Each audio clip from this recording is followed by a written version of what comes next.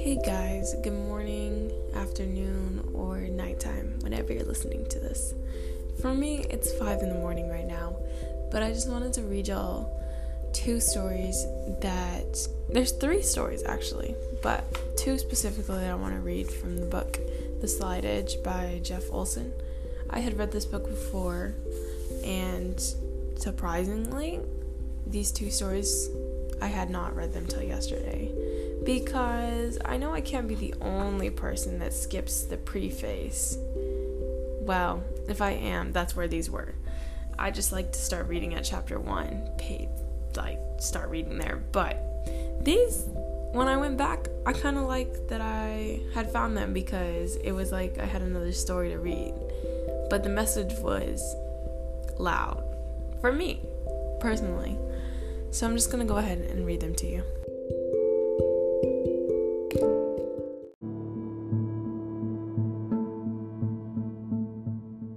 Two frogs. One night, 2 frogs left the safety of their swamp and ventured into a nearby farm to explore. They soon found themselves in dairy, hopping and jumping around. Frogs will be frogs after all. They jumped into a milk pail half full of cream. At first, they were both thrilled. They had never tasted anything so delicious. They drank and drank. Soon, after some contented frog belches, followed by much giggling, they were both full-bellied and getting just a bit sleepy. Time to get out of here and head back to the swamp for some shut-eye, burped the first frog. But there was a problem. They'd had no trouble hopping in, but how to hop out. The inside of the pail was too slippery to climb, and there was nothing on which they could place their feet for traction to get up a good hopping distance, or any hopping distance at all. The awful reality dawned on them. They were trapped. Frantic, they began to thrash around, their little frog feet scrambling for a foothold on the elusive, slippery curve of the pail's edge. Finally, the second frog cried out, "It's no use, we're doomed. Let us save what dignity we have left and die here like frogs with our eyes facing our homeland." The first frog cried out to stop him. "No, we should never give up. When we were tadpoles, which of us would have ever dreamed that someday we would be emerged from the water and hop out on land, swim on and pray for a miracle?" The second frog eyed his brother and sadly said, "There are no miracles in the life of a frog, brother. Farewell." And so saying, he turned his face in the direction of the swamp, gave a sigh, and slowly sank out of sight. But the first frog refused to give up. He continued to swim. He swam in ridiculous, pointless, useless, futile circles, hoping against hope for a miracle. Fired by adrenaline, he paddled mightily. Yet, his brother's dying words clutched at his thoughts, even more insidious than the growing fatigue that tugged at his weakening muscles. Was my brother right? He thought desperately. Am I a fool? Are there no miracles in the life of a frog? Finally, he could swim no more. And with a great cry of anguish, he stopped paddling and let go, ready to face his fate like a frog. But something odd then happened. Or rather, didn't happen.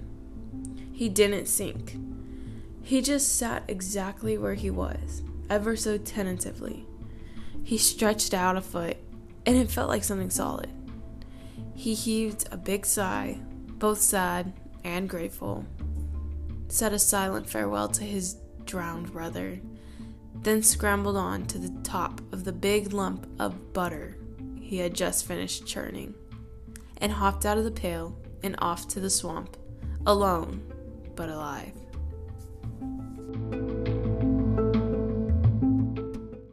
The choice. A wealthy man, nearing the end of his days, summoned his twin sons to his bedside. Before he died, he told them he wanted to pass on to them the opportunity to experience the riches of life that he had enjoyed for his many years on earth. "If I could do so, I would give you both the world," he told his boys. "But this is not possible. for even I do not own the entire world and everything in it. But there are 3 treasures I had the good fortune to experience in my life, and it is my fondest wish, my dying wish, that both of you would have these 3 treasures. The first gift is easy to give and never runs out. I have been giving it to you both since you were born, and dying in peace, knowing that you both already have it in abundance. The second gift is easy to give, but not always easy to have. For some, it never runs out, while for others, it constantly runs out. This gift I give you now, but whether or not you keep it up will be up to you. The third gift is impossible to give, but can only be gained. I have been showing it to you both your entire lives, but cannot say whether or not you will have gained it. This gift I cannot give you, but I can give you the opportunity to see it one last time before I die. The boys both wept to hear their father speak of his approaching death, but he smiled and bade them hush with a wave of his hand. I see you grave, but in that grief you may be happy, for it is evident of the first gift, which you have in abundance. Do you know what the first gift is? The 2 boys dried their tears and furrowed their brows in deep thought. Easy to give and never runs out. Suddenly the first boy clapped his hands and said, "Love. The first gift is love." The father smiled. The boy was right. "And the second gift?" he asked them. They again became quiet with thought. Easy to give, but not always easy to have. The second boy looked up with a start. Money? Is the second gift money? It was indeed. For some, it never runs out, while for others, it constantly runs out. And the third? Impossible to give, can only be gained. This time, both boys remained buried in thought. Neither could come up with an answer. The father smiled again, a little sadly this time. He lifted a beautiful lacquer box from the bedside table onto his lap, opened it, and looked inside. "I offer you both a choice." He beckoned with the boys to move closer. 1 month from now, you both will turn 21. I will no longer be with you, for my life has run its course. On that day, 31 days from now, I have been instructed my most trusted advisors to execute a document that will bequeath my home, my treasury, my estate, all that I possess to the good people of this land, who have treated me with kindness all these years. This place, which has been our home together for these 21 years, will become a public trust. I will be well on my way to the next world, and the 2 of you will set off to make your way in this one. Yet I do not wish you to set foot on this journey empty-handed. My last gift to you on the day of your departure will be a purse to finance your adventures. What goes into each purse is your choice. He reached both hands into the box and then held them out to the boys. In one hand he held a sheaf of 1,000 crisp, new $1,000 bills. $1 million. Cash. In the other hand, he held a shiny new copper penny. If you take the million in cash, you may take it with you or leave it in your purse for safekeeping until the day of your journey. Your purse will be held by my treasury director. If you take the penny, you may also take it with you, or you can leave it in your purse. However, if you choose the penny, my treasury director has instructions to double the contents of your purse every day. He took out another box, identical to the first, opened it, and took out another stack of $1,000 bills and another penny. Here is 1 million. Here is 1 penny. You each have the same choice to make. Whatever you do not take, I will return to my treasury and add it to my estate.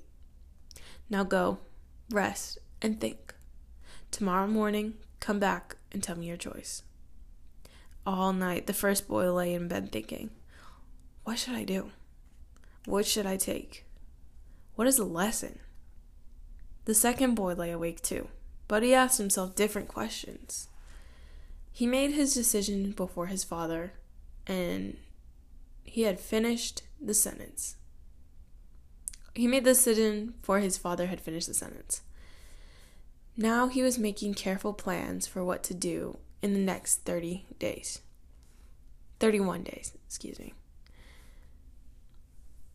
When morning came, the second boy sprang into action. After securing the $1 million in cash from his father, he hired a sharp consultant and a manager to help him execute his carefully wrought plans. They rented out a hotel in which they conducted exhaustive back-to-back interviews for the next 6 days. By weekends, they had hired a staff of the finest financial advisors in the land. The boys' new Cracker Jack Money Man team spent the second week in extensive, round-the-clock brainstorming sessions, drafting proposal after proposal, seeking the smartest, most coefficient investment and leveraging strategies, both long-term and short-term, to help the wealthy man's son turn his $1 million into a genuine fortune. By week 3, the best plan had been selected, winnowed, examined, combed, explored, game theoried, road tested, computer simulated, and dissected. With all their I's dotted and their T's crossed, the boys' advisors were locked and loaded and ready to rumble. Off they went into the battlefield of commerce and speculation. The boy spent the next few days keeping in close contact with his far-flung financial team by the telephone. But by midweek, it seemed clear that things were well in hand, and he was not needed. He decided to pay a visit to his brother, whom he had not seen since the breakfast on the morning after that long, sleepless night. When he arrived at their home, he was shocked to hear his brother's account of the past few weeks.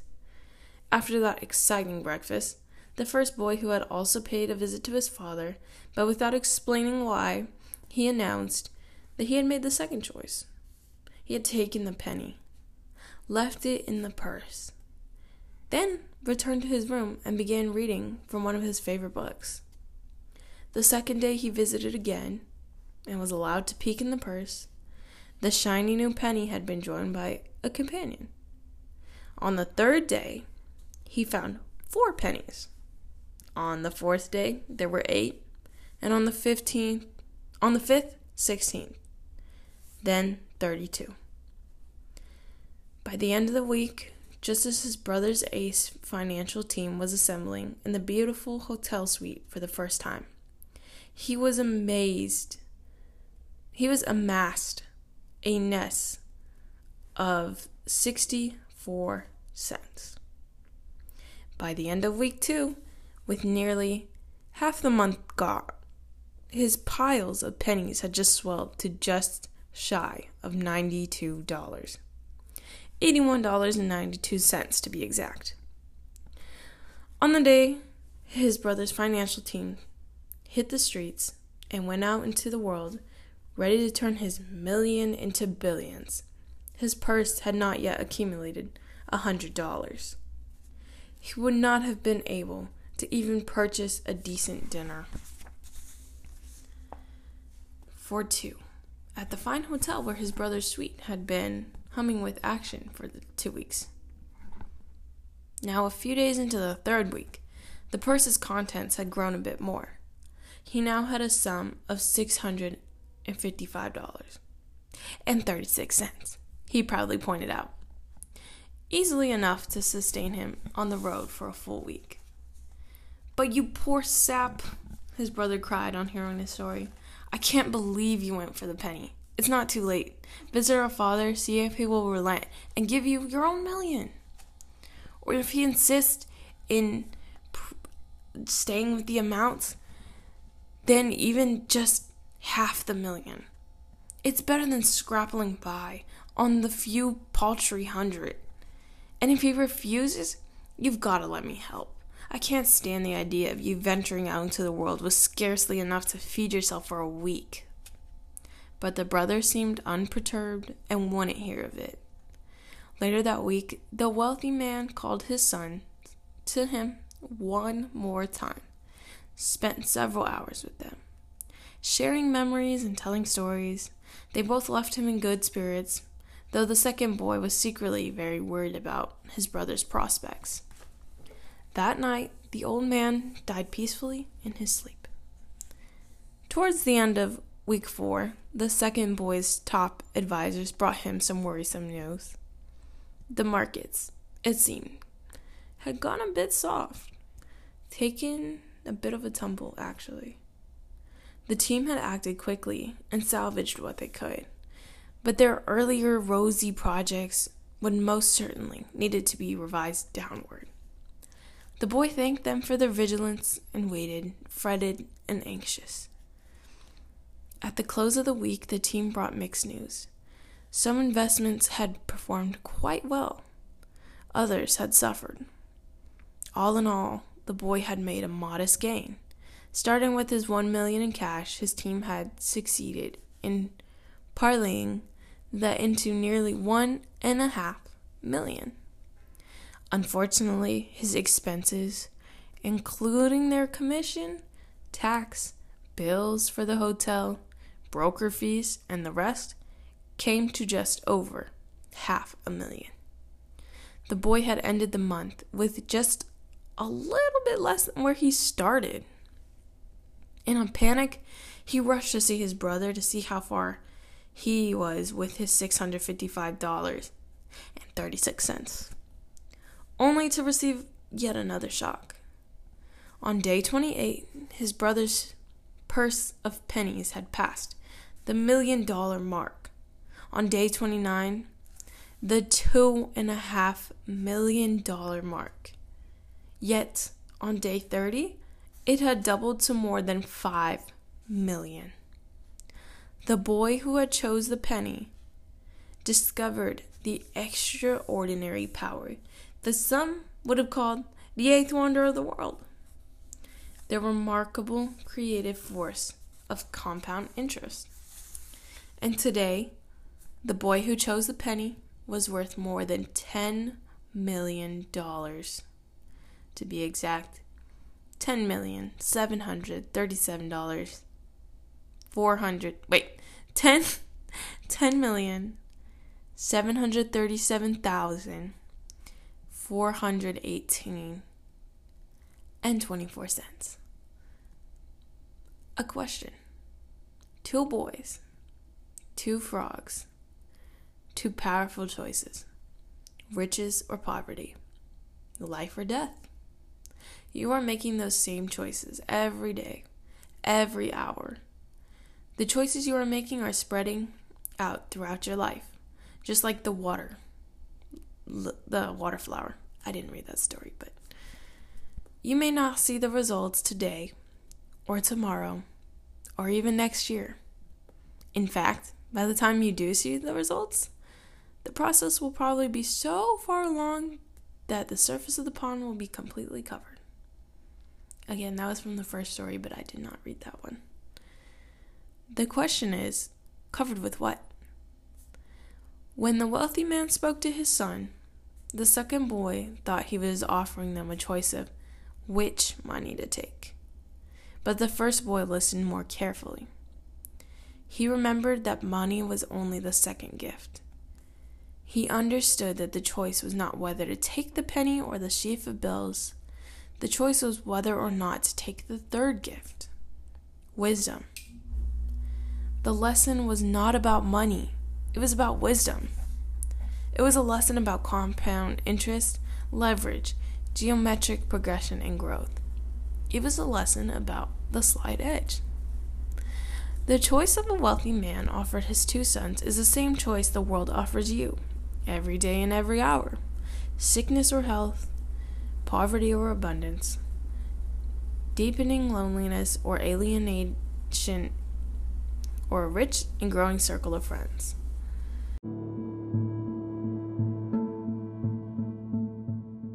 So those were the 2 stories that I wanted to read y'all today. I thought that they might be helpful, or at least enjoyable to listen to, because I enjoyed reading them. It's about the slight edge, which is about making the small choices every day. The little things that you may not notice that you're doing every day can add up to a big result, big progress. And sometimes we all need a reminder that the little things that we do every day, they do matter. And the choices that we have every day do matter. And it's fun if you look at it like a journey. If you think of yourself as a penny, you think of the choices you're making as a penny, doubling every day. So, I found it encouraging. Hopefully you did as well. It's kind of like when I met with my advisor the other week, and he told me, this is just for like college, of course, but he was like, it's really not a race. It's a test of endurance. And I don't enjoy seeing people fall off either, like not making it far. But when he said that to me, my point of view like switched, where I was like, I'm making it through. I'm gonna push through because I have to have this endurance. But it seems like so much when you try to race to the finish, but it's not about getting it all done fastest. It's about doing the little things every day. Y'all keep improving. Until next time.